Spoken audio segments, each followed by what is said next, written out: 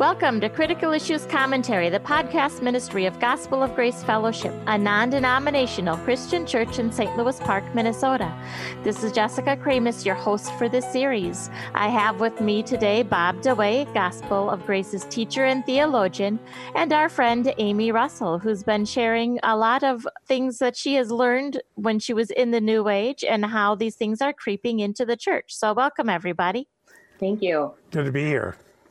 As we've had previous discussions preparing for this podcast, you had brought up Kundalini yoga and how that ties into the serpent and the serpent of the Bible. Can you explain to us a little bit Kundalini yoga and what that has to do with the serpent? Yes, Kundalini is a form of yoga, but just to backtrack a little bit, yoga is a silent worship. It's a worship to the Hindu deities. And those are the deities of Hinduism that lead you to the Hindu ultimate life force that they call Brahman. So we don't worship Brahman. We meditate on Brahman to try and become Brahman. So It's the idea of these poses are all a way to lead us to our heightened consciousness. So Brahman is heightened consciousness? Yes, Brahman is the Hindu god, the Hindu ultimate life force. The Hindu deities that exist within the yoga practice are all a way of leading us toward our Brahman state, the heightened state of yoga. So the deities, like, it is a silent worship. You can't remove the Hindu aspect and replace it with a Christian one, because every pose in yoga represents a Hindu deity. We would start the morning with Surya Namaskar. That is the worship of the sun. So you start doing the poses of worshiping the sun, and that's the beginning of our yoga practice. And then we move into Virabhadrasana, which is fierce warrior. We're honoring the warrior gods. So in that pose, that honors the warrior god. We stand in Tadasana. It is mountain pose. We're honoring the creation, the mountains. You go into Paschimottanasana. You forward fold, and you honor the god that represents Paschimottanasana. So every pose has a name, and every name represents a Hindu deity. There is no way to undo that and call it Christian. That is the blasphemy. Wow. There's no way to undo it. So back on that note, Christian yoga is being endorsed by the church as a worship style class versus just exercise and stretching workout class. Again, one cannot replace the Hindu philosophies of yoga with the one true God or Christianity. The very name of yoga refers to joining us to the God within. It's panentheism. God is in all creation, opposes the Christian teachings of theism, a personal God separate from his creation. You cannot merge the two. If Christians are attempting to merge these polar opposite beliefs, then why not just add a Christian brand to an aerobics class or a spin class to bring the Christian community together? One cannot practice a little Hinduism and walk with the true God. It's a worship to Hindu gods. And whether one intends to or not, that is what you're doing. And so you're evoking the gods that you're honoring. You're bringing them into the room with you. After I became a Christian, I tried to practice yoga still. I wanted to. It was my workout. I had my community I had been with for 15 years.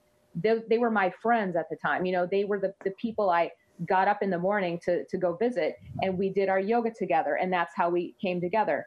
But I remember after I became a Christian, walking into that room, and that I could feel the difference, the oppressive energy. And I didn't want to be there anymore. I was like, I can't be a part of this. And then if somebody would have said, well, just pretend it's Christian yoga, which is what people will do. You can't. There's no way to extract that evil, oppressive energy and say, well, I'm just going to worship God. In fact, I did try. For a moment, I tried to worship God, and I couldn't even access the thoughts. Wow. I couldn't even go there. It was like, and then I actually felt a little afraid because I just knew that it was so wrong. So I just completely had to stop. Okay. The two just do not mesh. I want to define something for listeners who maybe weren't in the first couple of episodes. Mm-hmm. There seems to be this thinking in Christians today that the false gods are nothing. They're just fake. They're made up. It's not a big deal. There is no Buddha, so we don't need to worry about it. But that's not what the Bible says.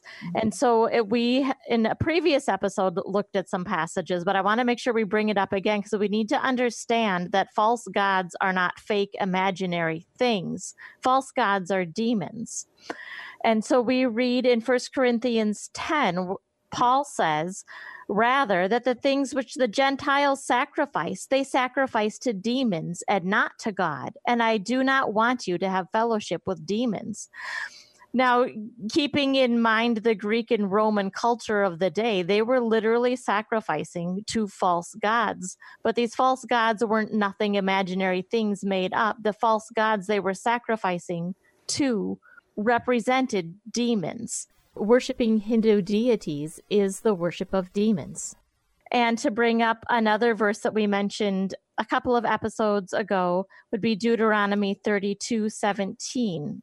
Once again, it says they sacrifice to demons, not to God, to gods they did not know, to new gods, new arrivals. So when we're talking about the spirituality and we're talking about the worship of Hindu gods, we're not talking about pretend imaginary things. We're talking about the worship of demons, and that should stop us in our tracks. Right, and Christ talked about that too. Remember when he said you can't serve two masters? Right. Yeah, and if you're going to serve God, you can't serve some false deity at the same time. Yeah. So to bring us back then to Kundalini yoga, how does this all tie together? So Kundalini is, in Sanskrit, it means coiled snake. And so that is what we're attempting in this style of yoga, is to access the coiled snake, which resides at our root chakra. Coming back to chakras, it resides in our root chakra, which is our foundation. And so we're attempting through yoga to draw that energy up through our chakras, out through the crown of our head. And Kundalini is called the mainstay of all yoga practices by occult authority. And the serpent energy is said to reside at the base of our spine. It lies dormant. It's waiting to be unleashed through pranayama and yoga, through the yoga poses. So the process of drawing this up, this coiled snake energy up, is what the practice of yoga is about, according to occult authority. So it is the practice of directing this powerful serpent energy to arise up the spine. It then strikes our third eye chakra. In Sanskrit, chakra means wheel, as I mentioned, psychic energy centers. And so once the third eye chakra is struck, the all-knowing eye is then said to be awakened. Then we then transcend into enlightenment. But the Kundalini it's a deceiving spirit impersonating God. And yogis say that the Kundalini can infuse the body. The yoga practice is designed specifically to receive this power. Wow. So to say that it's a nothing, like these gods, they're false, so they don't exist, they are absolutely very real. Amy, so the people that are teaching this that you knew, did they ever stop and think about the idea of serpent is found in the Bible in Genesis as Satan? No, and I wondered that because I remember the connotation with the serpent in the Bible is Satan, but the serpent in all New Age and metaphysical practices is a powerful being that we attempt to become like. Wow. And the serpent said you'd be like God. Yes, that's another way that Satan twists the truth. The serpent slithers in, like he did in the Garden of Eden, to Eve, and, tickles her ears. Genesis 3:5, well, you can be like God, knowing good and evil.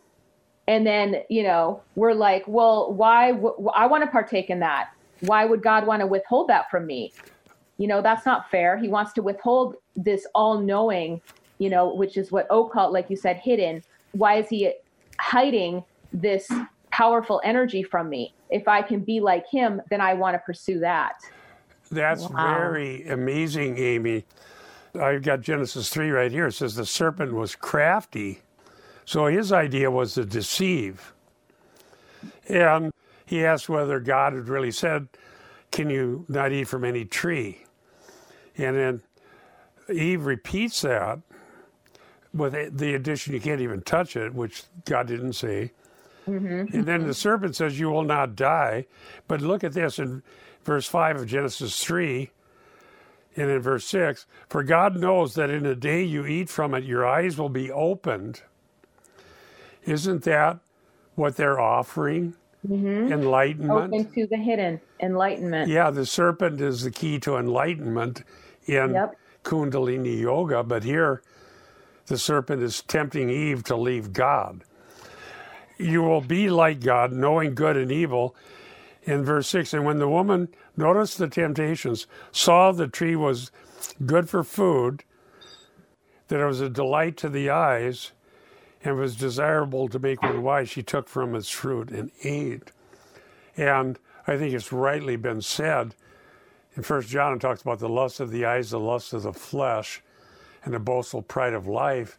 Mm-hmm. And so there's an offer of some sort of a aesthetic, wonderful, good thing that's going to bring wisdom and enlightenment, but it's really going to destroy. Wow, that is really striking. The serpent in the garden and the serpent in the new age, they promise enlightenment and they promise all these good things.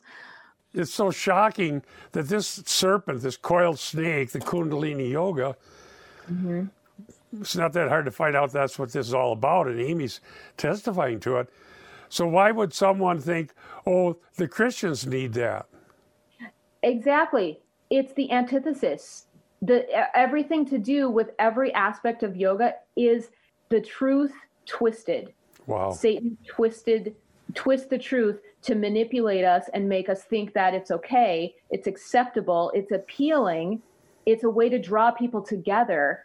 And then once he has even a few people in the church, then he can slither in and have his way and start planting these different ideas in people's heads. But you as a pastor, if you saw even a group of like 3 or 4 people going off and practicing some sort of New Age meditation or Christian yoga, you would put a stop to it. You wouldn't turn a blind eye and say, oh, well, that's okay. You know, they're just stretching. Getting together. Yeah, they're just getting together. It's fine, because even a small group can infect the entire congregation. Yeah, not only that, there's a huge difference of belief about what sort of practices are ordained by God. See, there's a lot of things we have liberty to do, like take a stroll through the park or sit by the lake or enjoy the sunset or whatever. There's nothing wrong with that. But see, when you start making religious claims, all right, and when you're going to do something in the church in a religious context, in the Bible we have things that in theology we call means of grace. God ordains how we come to him and how we worship him. And it's very clearly stated in the Old Testament, you shall not copy the pagans. You shall not do like them. You shall not learn from them how they serve their gods. Mm-hmm. God himself will tell us how we're going to serve him. Yes. Okay? That's essential. That's baseline. Essential. That's the foundation. And so we looked at Acts 2:42 about how Christians serve God, where it talks about breaking bread, fellowship, and prayer, and the means of grace. And the Word of God is taught, the teaching of the apostles. And so we gather to worship God under the terms that he's described, all grounded in his Word, which is objective revelation from God to us about who he is, why we need him, how we come to know him, and how we serve him in a way that would be honorable and a blessing to us and edifying to the church. And to take this serpent-based yoga that is a total rebellion against what God says and bring that into the church and say, here, let's do it this way. Yeah. It's utterly wicked and shameful. It is. I just flipped back to 1 Corinthians 10, which I mentioned just a few minutes ago. In the very next verse, it says, you cannot drink the cup of the Lord and the cup of demons. You cannot partake of the Lord's table and the table of demons. You can't do it. Wow. And shortly after this, in 1 Corinthians 11, Paul then goes on to talk about what the Lord's table really is and how it's to be done. In the contents of 1 Corinthians, it had to do with sacrificing to idols and sacrifice to idols and different things. But the broader principle applies here. You can't take the worship practices of the pagan culture and try and make it Christian. You can worship demons or you can worship God, but you cannot do both. Right. Deuteronomy 12:4, like you said, do not worship the Lord your God in the way the pagans worship their gods. So coming back to Kundalini yoga, did you suffer any side effects from this? So I was not possessed by this spirit. However, it did affect me and I had certain side effects and symptoms. I will just list those: muscle spasms and twitches, intense heat, intense fatigue, chronic headaches, cold chills in my lower skull, grief, fear, rage, depression immediately following the practice, every time I practiced it, convulsions, heart palpitations, altered states of consciousness, and hallucinations. So this is clearly the working of demonic forces. Eastern gurus say that these symptoms occur when one is moving toward enlightenment. So their excuse, of course, is the same. You're moving toward enlightenment. Just let this process flow. You're purging your impurities. In my case, my Christianity. Like, oh, Amy, you're going through that because your Christian upbringing has to come out. It needs to purge. So Christians are called to be separate for a reason, for our protection. And we as Christians cannot endorse these practices. The work of the Holy Spirit does not result whatsoever in any dangerous symptoms of any kind. There's nothing in the Bible that warns us about, well, if these symptoms come on, this is what you do, which every New Age practice has a warning of what could happen if you delve too deeply. Be careful. This is what you need to do. And the Bible does not do that because the Holy Spirit does not incorporate anything evil that's going to harm us. And it just brings to mind, Bob's, your illustration of the two circles, the kingdom of darkness and the kingdom of light. Am I right? Yeah, right. They're total opposite. Yeah. And how God transfers us from the kingdom of darkness into his kingdom of light. He doesn't then condone us going back and grabbing a section out of the kingdom of darkness, bringing it into the kingdom of light, saying, I'm just going to worship God this way. God's not like, well, as long as your intention is good and as long as you're sincere, then pagan worship is fine. It's like, that's just not, you can't do it. Like you said, you can't live in both worlds. He removes us totally out of the domain of Satan. Colossians 1:13 and 14. And then Acts 26:18, he takes us from darkness to light and from the domain of Satan to God. And so there's a domain change. And the concern in the New Testament was that the pagans, and you see this in Colossians and in epistles to Corinthians, the pagans were so used to practicing these things. And one of the problems they had was also a lack of moral teaching. And the pagans just lived very wicked lives and didn't think anything of it. And they would want to bring that stuff into the church and say, well, we'll just do it that way. But we've been saying for decades, no, God determines how we live and God determines how we worship. And we're now in a totally new, different kingdom, the kingdom of light. Jesus Christ is the King and the Lord. And it's not that we're lacking anything aesthetic or pleasing in that sense. We have the joy of the Holy Spirit, which is even greater. Mm-hmm. Wow. And we have righteousness, peace, and joy. And I don't think anything the world has can be even compared to the joy of the Holy Spirit, because that's eternal. Well, no matter how old and sick we get, we still have the joy of the Holy Spirit because we know our sins are forgiven and God dwells in us by his Spirit. Oh, we have the means of grace that God has ordained, and we have the promises that are attached to those means of grace. And we have the fruit of the Spirit that we get at conversion and that grows as we sit under the means of grace. And none of those have warnings attached to them. True. So we're not going to suffer because we studied the Bible and listened to the truth of the gospel and worshiped Christ and are filled with the Holy Spirit and have the fruits of the Spirit, and we love the people of God and we take care of one another. That's not going to ever harm us. Nothing will by any means harm us because we're safe in Christ and we're living his way by his grace. Mm-hmm. Wow. So, Amy, do you have anything that you want to add about yoga? I just want to add a couple Bible verses. Luke 11:35. Take heed, therefore, that the light which is in you be not darkness. Wow. I just find that to apply to yoga because they're talking about bringing in something that's so light and wonderful. It's darkness. You cannot bring that in and call it light because you put a Christian label to it. It's darkness.